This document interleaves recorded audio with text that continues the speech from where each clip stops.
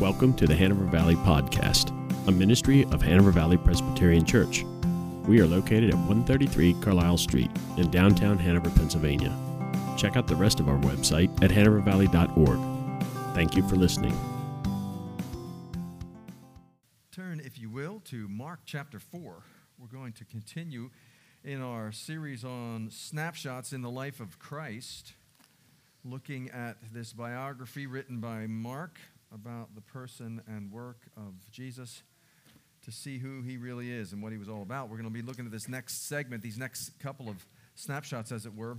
Jesus isn't, in this particular section, we don't get so much a snapshot of Jesus as much of what he was describing, snapshots of what his mission was. And so we're going to look at this next section, Mark chapter 4, verse 21. Follow along, if you would, and I'll read it aloud. It's in the bulletin there, or find it on your phone or Bible, and we will read it. He said to them, "Do you bring in a lamp to put it under a bowl or a bed? Instead, don't you put it on a stand? For whatever is hidden is meant to be disclosed, and whatever is concealed is meant to be brought out into the open. If anyone has ears to hear, let him hear. Consider carefully what you hear," he continued. "With the measure you use, it will be measured to you, and even more. Whoever has will be given more, and whoever does not have, even what he has will be taken from him." And he said, "This is what the kingdom of God is like. A man scatters seed on the ground day and night. Whether he sleeps or gets up, the seed sprouts and grows. Though he does not know how, all by itself the soil produces corn. First the stalk, then the ear, then the full grain of the ear. As soon as the grain is ripe, he puts the sickle to it because the harvest has come." Again he said, What shall I say the kingdom of God is like? Or what parable shall I use to describe it? It is like a mustard seed, which is the smallest seed you plant in the ground. Yet when planted, it grows and becomes the largest of all garden plants, with such big branches that the birds of the air can perch in its shade. With many similar parables, Jesus spoke the word to them as much as they could understand. He did not say anything to them without using a parable.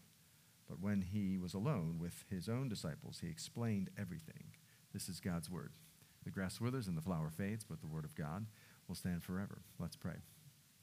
Father, I pray that you would illuminate our minds, captivate our hearts, and empower our will to live according to your design in a world of brokenness with hearts that are broken, to reach broken lives for you. In Jesus' name we pray. Amen.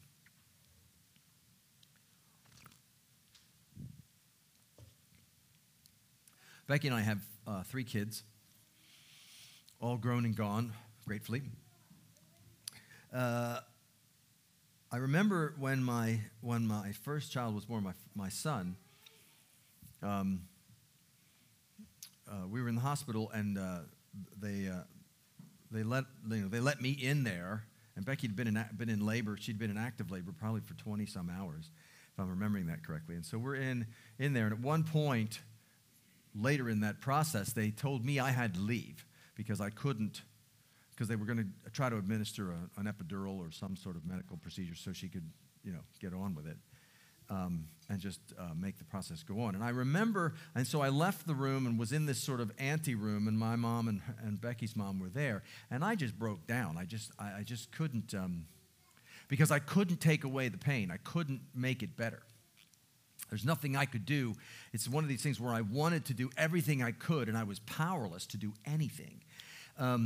And there's an element of that for men, for fathers, when it comes to childbirth. Childbirth is such an immense experience. I mean, standing outside of childbirth and watching it, this is immense. You can see that something mysterious, traumatic, ecstatic is happening, but you have no idea. But there's another part, you have no idea what it is. Or you can't experience it. And so over the years, I said, well, what is it like to give birth? And how does that work? And what does it mean? And Becky tries to describe that to me, and you've heard the jokes about, what it's like to give birth. It's like taking your lower lip and pulling it over your head or something. These funny, but isn't it interesting how when it comes to the highest of highs and the lowest of lows in our life, simply seeing it clinically, mechanically, cerebrally does not communicate the fullest nature of it. We have to go beyond it. We have to start using pictures, don't we? Sometimes something is so immensely ecstatic or so immensely traumatic, I can't talk about it in words. I need to talk about it in metaphor to get the whole thing out. What is it like to lose a child at birth? Grief and loss. That's what the Psalms are full of. The Psalms are saying, the darkness of that is so deep. It's like my bones are wasting away. It's like my tears have dried up. It's like my strength is gone. It's like the darkness is so dark and it never goes away. It's like I've been we need poetry to get to the essence of truth, to get to the essence of experience. And Jesus is no different. He's the master communicator. And he's come to tell us about a kingdom, about a new world order, about a change, a transformation that he's bringing, not just to an individual heart, to an individual life, but to the whole world as he has made it. A transformation that is so immense, so ecstatic and traumatic that the only way to communicate it is in metaphor. That's what parables are. That's why Mark says, whenever he talked in metaphors. He talked metaphors. Parables are basically metaphors, pictures, word pictures to describe the immensity of an experience, a transformation that cannot be put into words. And yet, he's using word pictures, to not simply educate, but to captivate. That's what he wants. The gospel isn't something that you get. Certainly, there's an intellectual element to it, but faith, trusting a Savior, this transformation of grace is not simply an intellectual exercise. It's not simply something that I learn. It's something that we experience. It's something that we are taken hold of by, and it carries us and helps us to see the world in a whole new way. And so Jesus is describing this new world order, this transformation that's taking place, this transition that he's bringing to the world, and that transition, that transformation is the kingdom of God. It is the kingdom of God. What does it mean for the kingdom of God to come? What does it mean? What is the kingdom of God like? What is this new kingdom that he is bringing about? And what he's talking about is an entire paradigm shift from the way that we're used to operating. An entire different way of seeing and understanding our world and understanding ourselves. Because we've been living in a broken world. We've been living in a dark world. We've been living in a world that is not as he designed it. And so living in that place, he's giving us word pictures to describe how different, how odd, how it's trying to describe childbirth to a man. I get it intellectually. Clinically, I've read the books. I've done the classes. I did the breathing. I was there. But it's different. And she can use all the words. She can teach me all about it biologically and clinically, but there's an experiential experience. There's something that it lacks with captivation. When I went into my first child's, things wear off as you have kids, right? Things you experience with. That's why you have more pictures with your first child than you do with your third. I remember when Tyler was in the crib and he's brand new, and I'd never had a human before, so but I was excited to have Tyler, and he was I remember him being in the crib as an infant, days or weeks old, and it was we had just gotten him down, and he was just starting to sleep, and I go in to see him laying face down. I remember it distinctly in my head, laying face down in the bed. His legs were kind of tucked up under his butt a little bit, and his head was on his arms, and the blanket was there, and I remember just watching him and seeing his chest heave up and down in the bed, peaceful, calm, delighted. And I couldn't stop watching. And there was a feeling in me. There was a feeling in me of that moment, of watching that I still, to this day, some 30 years later, I don't know how to tell you how that felt. I can't find a word. It transcends description. It's a powerful sense of well-being. And that's why poems are written. When you try to describe how much you love someone, we need art. We need beauty. We need metaphor to tell us those big things. And Jesus comes telling us metaphor. And he gives us 3 metaphors in this passage. He says the kingdom of God, it's like a lamp, it's like a seed, and it's like a tree.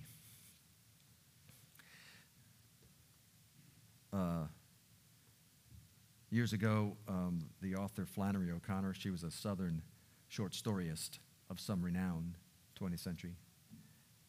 A reporter asked her once if she could describe what the meaning of this particular story was in a sentence. Give us sort of a sentence.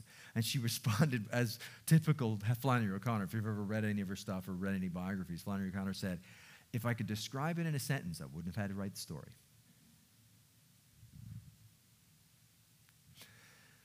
When something is too big to put into a sentence, you have to describe it in a number of different ways. You can't get everything about it in one story. That's why Jesus is constantly giving ongoing parables, we need the entire scriptures. We need thousands of years of history, thousands of years of experience, thousands of people who have experienced the scriptures, experienced the grace of God, to tell their story, to live their lives, to flesh out what it means to live in this kingdom, to exhibit this connection with God through grace, because it's too big to put in a bumper sticker. And here's the thing. That's what you really want. Anything you can boil down to a bumper sticker, to a simple statement, to a 4-course path, you don't want any part of that. It's too small. It's too small for you. It's too small for humanity. The gospel is big. The gospel is grand. The gospel, what Jesus is offering, the transformation that God is bringing to his world through grace is so immense. It's really what we were built for. It's really the way we were designed to live big, large, and the part of the brokenness, part of our sin, part of the tragic brokenness of humanity is that we settle for smaller kingdoms than the kingdom of God. Kingdoms, as we prayed in our prayer this morning, kingdoms of riches, kingdoms of pleasure, kingdoms of control, kingdoms of success, kingdoms of people-pleasing, and we live for those kingdoms rather than for the immensity of the kingdom that God has for us. And he's come to tell us what that's about. With 3 particular metaphors. He says it's like a lamp. The kingdom of God that he's bringing has a brilliance. It has an illuminating capacity. It has the ability to sort of make things clear that weren't clear. He says you don't bring something and then hide it. You don't bring in a lamp and then hide it under a bushel, as the old song used to say, the children's song. You don't hide it under a basket or a bowl. The reason you light a lamp is to do what? To illuminate the room, to show the dark places, to find your way, to take the things that are in the dark and put them in the light. That's why the kingdom has come. That's why Jesus has come. He says, I've come to make the dark places clear, the dark places noticeable. And the dark places of the world and the dark places of your heart. There's a sense where, when he talks about in the passage, he says, for whatever is hidden is meant to be disclosed. Whatever is concealed was meant to be brought to the open. The dark places of your heart, the blind spots, the places that you're unaware of that are out of conformity with the grace of God and with the will of God. The light of the kingdom, the light of His grace is meant to illuminate that. And the reason that it can be illuminated, well, let me start the other direction. The reason that those places are not illuminated in your life, the reason that you and I hide them, the reason that you and I conceal those places, either consciously or unconsciously, is because we're afraid of, if they are brought to light, that they will hurt me, they will destroy me, or that they will bring me shame, or that they will somehow disqualify me in some capacity, and that I don't want to know. Don't tell me the worst about me. But the cross of the grace of God, the cross of Christ, says whatever you discover about you, whatever darkness you find in you, this is what the cross tells us, whatever darkness you find in you, whatever is concealed in you that you've been hiding from yourself, the person that you don't know that you are, and that maybe you've been trying to conceal and not wanting to admit. The cross says, whatever you find out about yourself, I already knew it and I already forgave it. It won't disqualify you. So Jesus, the cross of Christ says that whatever you find out about yourself, whatever's hidden in the darkness, the dark corners of your life, the closets that you keep closed, whatever skeletons you have there, what Jesus is saying is that nothing you discover about you disqualifies you, because I paid for it at the cross. I knew about it, and I loved you, and my grace covers you. So, what He's doing by that truth is He's taking all the power out of concealment. He's taking all of the reason to hide things away. That I've taken away your guilt and shame. I've given you back forgiveness. I've given you a new identity. I've given you my name as I've written upon you. I've cleansed you. You have my righteousness in your account. Your righteousness or lack thereof doesn't define you. What is in the dark corners isn't what is the truest thing of you. What is the truest thing of you is that you are my favored child.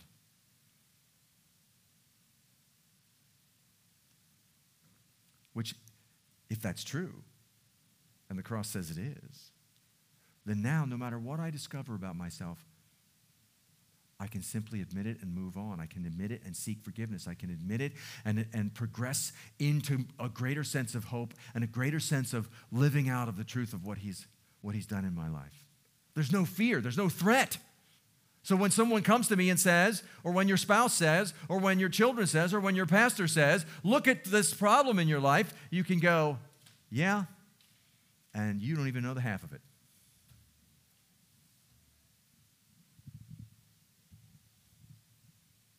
There's no fear to the illumination of the gospel. There's no fear to having Jesus come in and open up the recesses of my heart and say, there are blind spots, there are places that you haven't surrendered to me, there are aspects of your life that need to become more open and free to the changing nature of the power of God.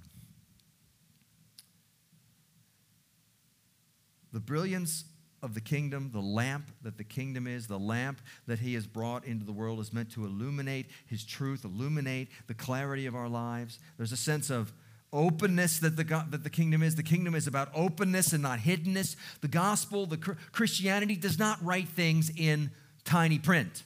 It's not like he says, come to Jesus and you'll be saved from your sins, and then in tiny print, but it will mean utter sacrifice and complete. He puts it all out there in the front. He doesn't put things in tiny fine print. The interest rate is not going to go up on your credit card if you don't pay your bills on time. He doesn't hide anything from us. He's trying to illuminate. He's trying to open up. Jesus is not trying to play hide and seek with us. He's not trying to make things hard or tricky or a secret code. Christianity and the gospel of grace is not about some sort of get it because you're an insider. Get it because you have the secret password. No, he's trying to be very clear and very open, and because he's here to illuminate. Jesus says the kingdom is about illumination. You've been living in the dark. You know, what did John say? That Jesus was the Word became flesh, and the flesh dwelt among us, and the Word was the light of life who came into the darkness. Jesus was the light that came into the darkness of our world. He's trying to turn on the lights so that we can see clearly and understand him accurately. It's not about secrets or hiddenness or special codes, and that we don't have to fear the dark places that are illuminated. The dark places, Jesus says, I've come, if I don't illuminate them, then they just go on growing mold, and they go on growing dark and broken. That brokenness, you know, what do scientists tell us? That the best disinfectant is sunlight? Yeah. The light of Christ is the best disinfectant to our lives, to changing us and transforming us, and that the cross says, I've forgiven you for it. I've paid for all of your darkness. If you trust me, if you're one of mine, I've paid for it all. So there's no threat to discovering who you are in those dark places. It's also, Jesus said, it's like a seed.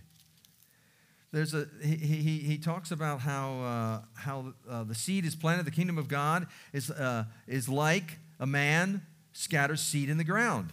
Night and day, it goes on doing its work, and no matter whether he sleeps or comes and looks at it, the seed just keeps growing. What he's trying to communicate through that, here's the kingdom has a power unto itself that transcends any effort or work that we provide. The emphasis of what Jesus is describing here is that the kingdom isn't about what I bring to it. It's not about what I do. It's about what the kingdom does. It's about what the seed does. Does the farmer doesn't run out day and night and do things to the seed. He plants the seed. The farmer just lets the seed go in the soil, and it does what seeds do. When the grace of God, when the gospel of Christ goes into the world, goes into a heart, it mysteriously, miraculously transforms. Paul says, I am not ashamed of the gospel. Paul, one of the apostles of Jesus, he says, I am not ashamed of the gospel because it is the power of God for the transformation of the world. The gospel of grace, the power of the cross, the righteousness he provides for us because he took our death into himself, that when I surrender my life to that, when you surrender your life to that, it does a work in you without you needing to do it. It changes you because it's a power beyond your control. Praise God. Because it's doing something in me I'm not completely aware of. And so whether I sleep or whether I wake, it's changing me and it's changing the world. Jesus says, greater is he that is in you than he that is in the world.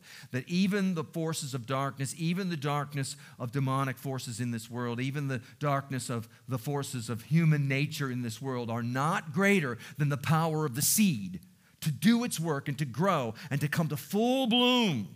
And Jesus will harvest it.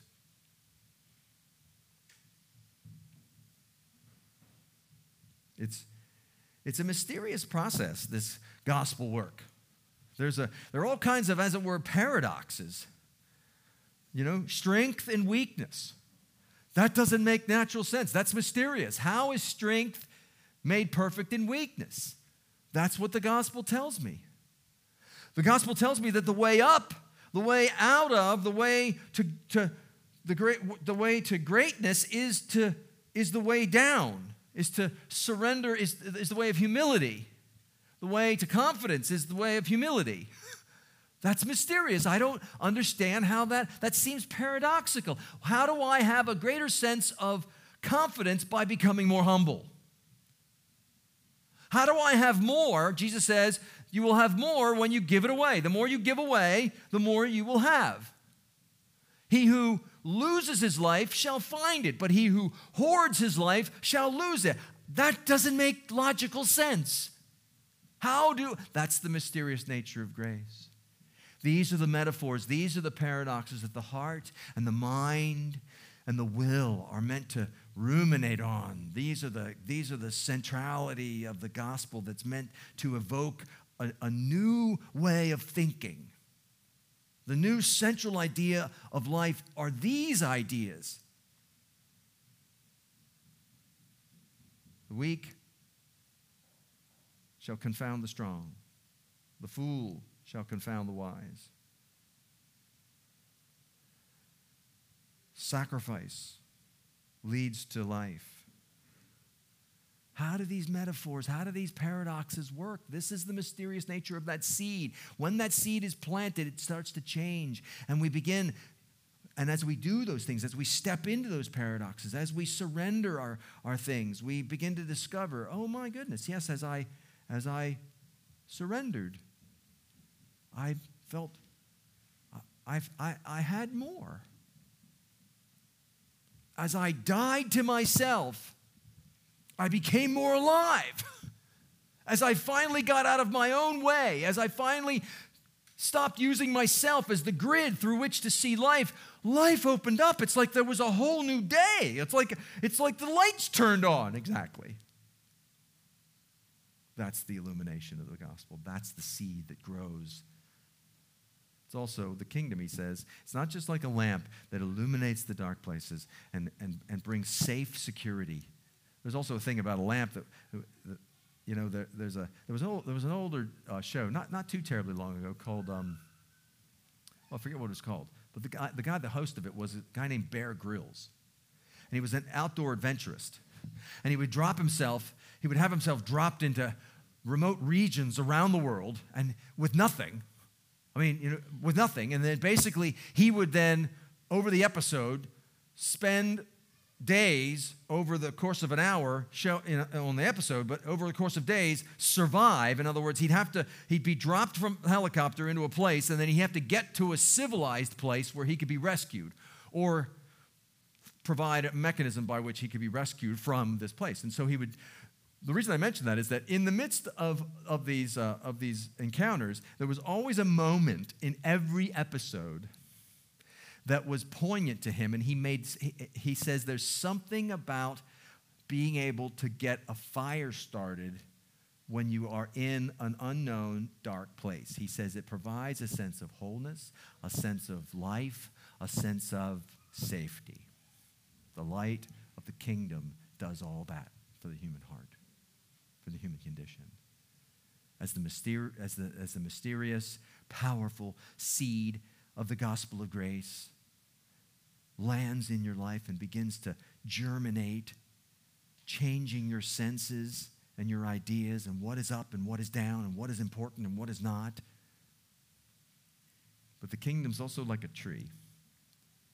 This kingdom, what's it meant to do? What is the goal of this kingdom? And what he's saying is this kingdom, although it seems small at first, this kingdom is like a tiny little mustard seed that gets planted in a community, that gets planted in a world. It seems like a small thing, but then as it grows, as that mysterious, illuminating, transformative power, the mystery of the seed grows, and it becomes this huge, welcoming, safe place of shade for outsiders. It's a merciful kingdom. It's a merciful kingdom that's meant to be a place of haven.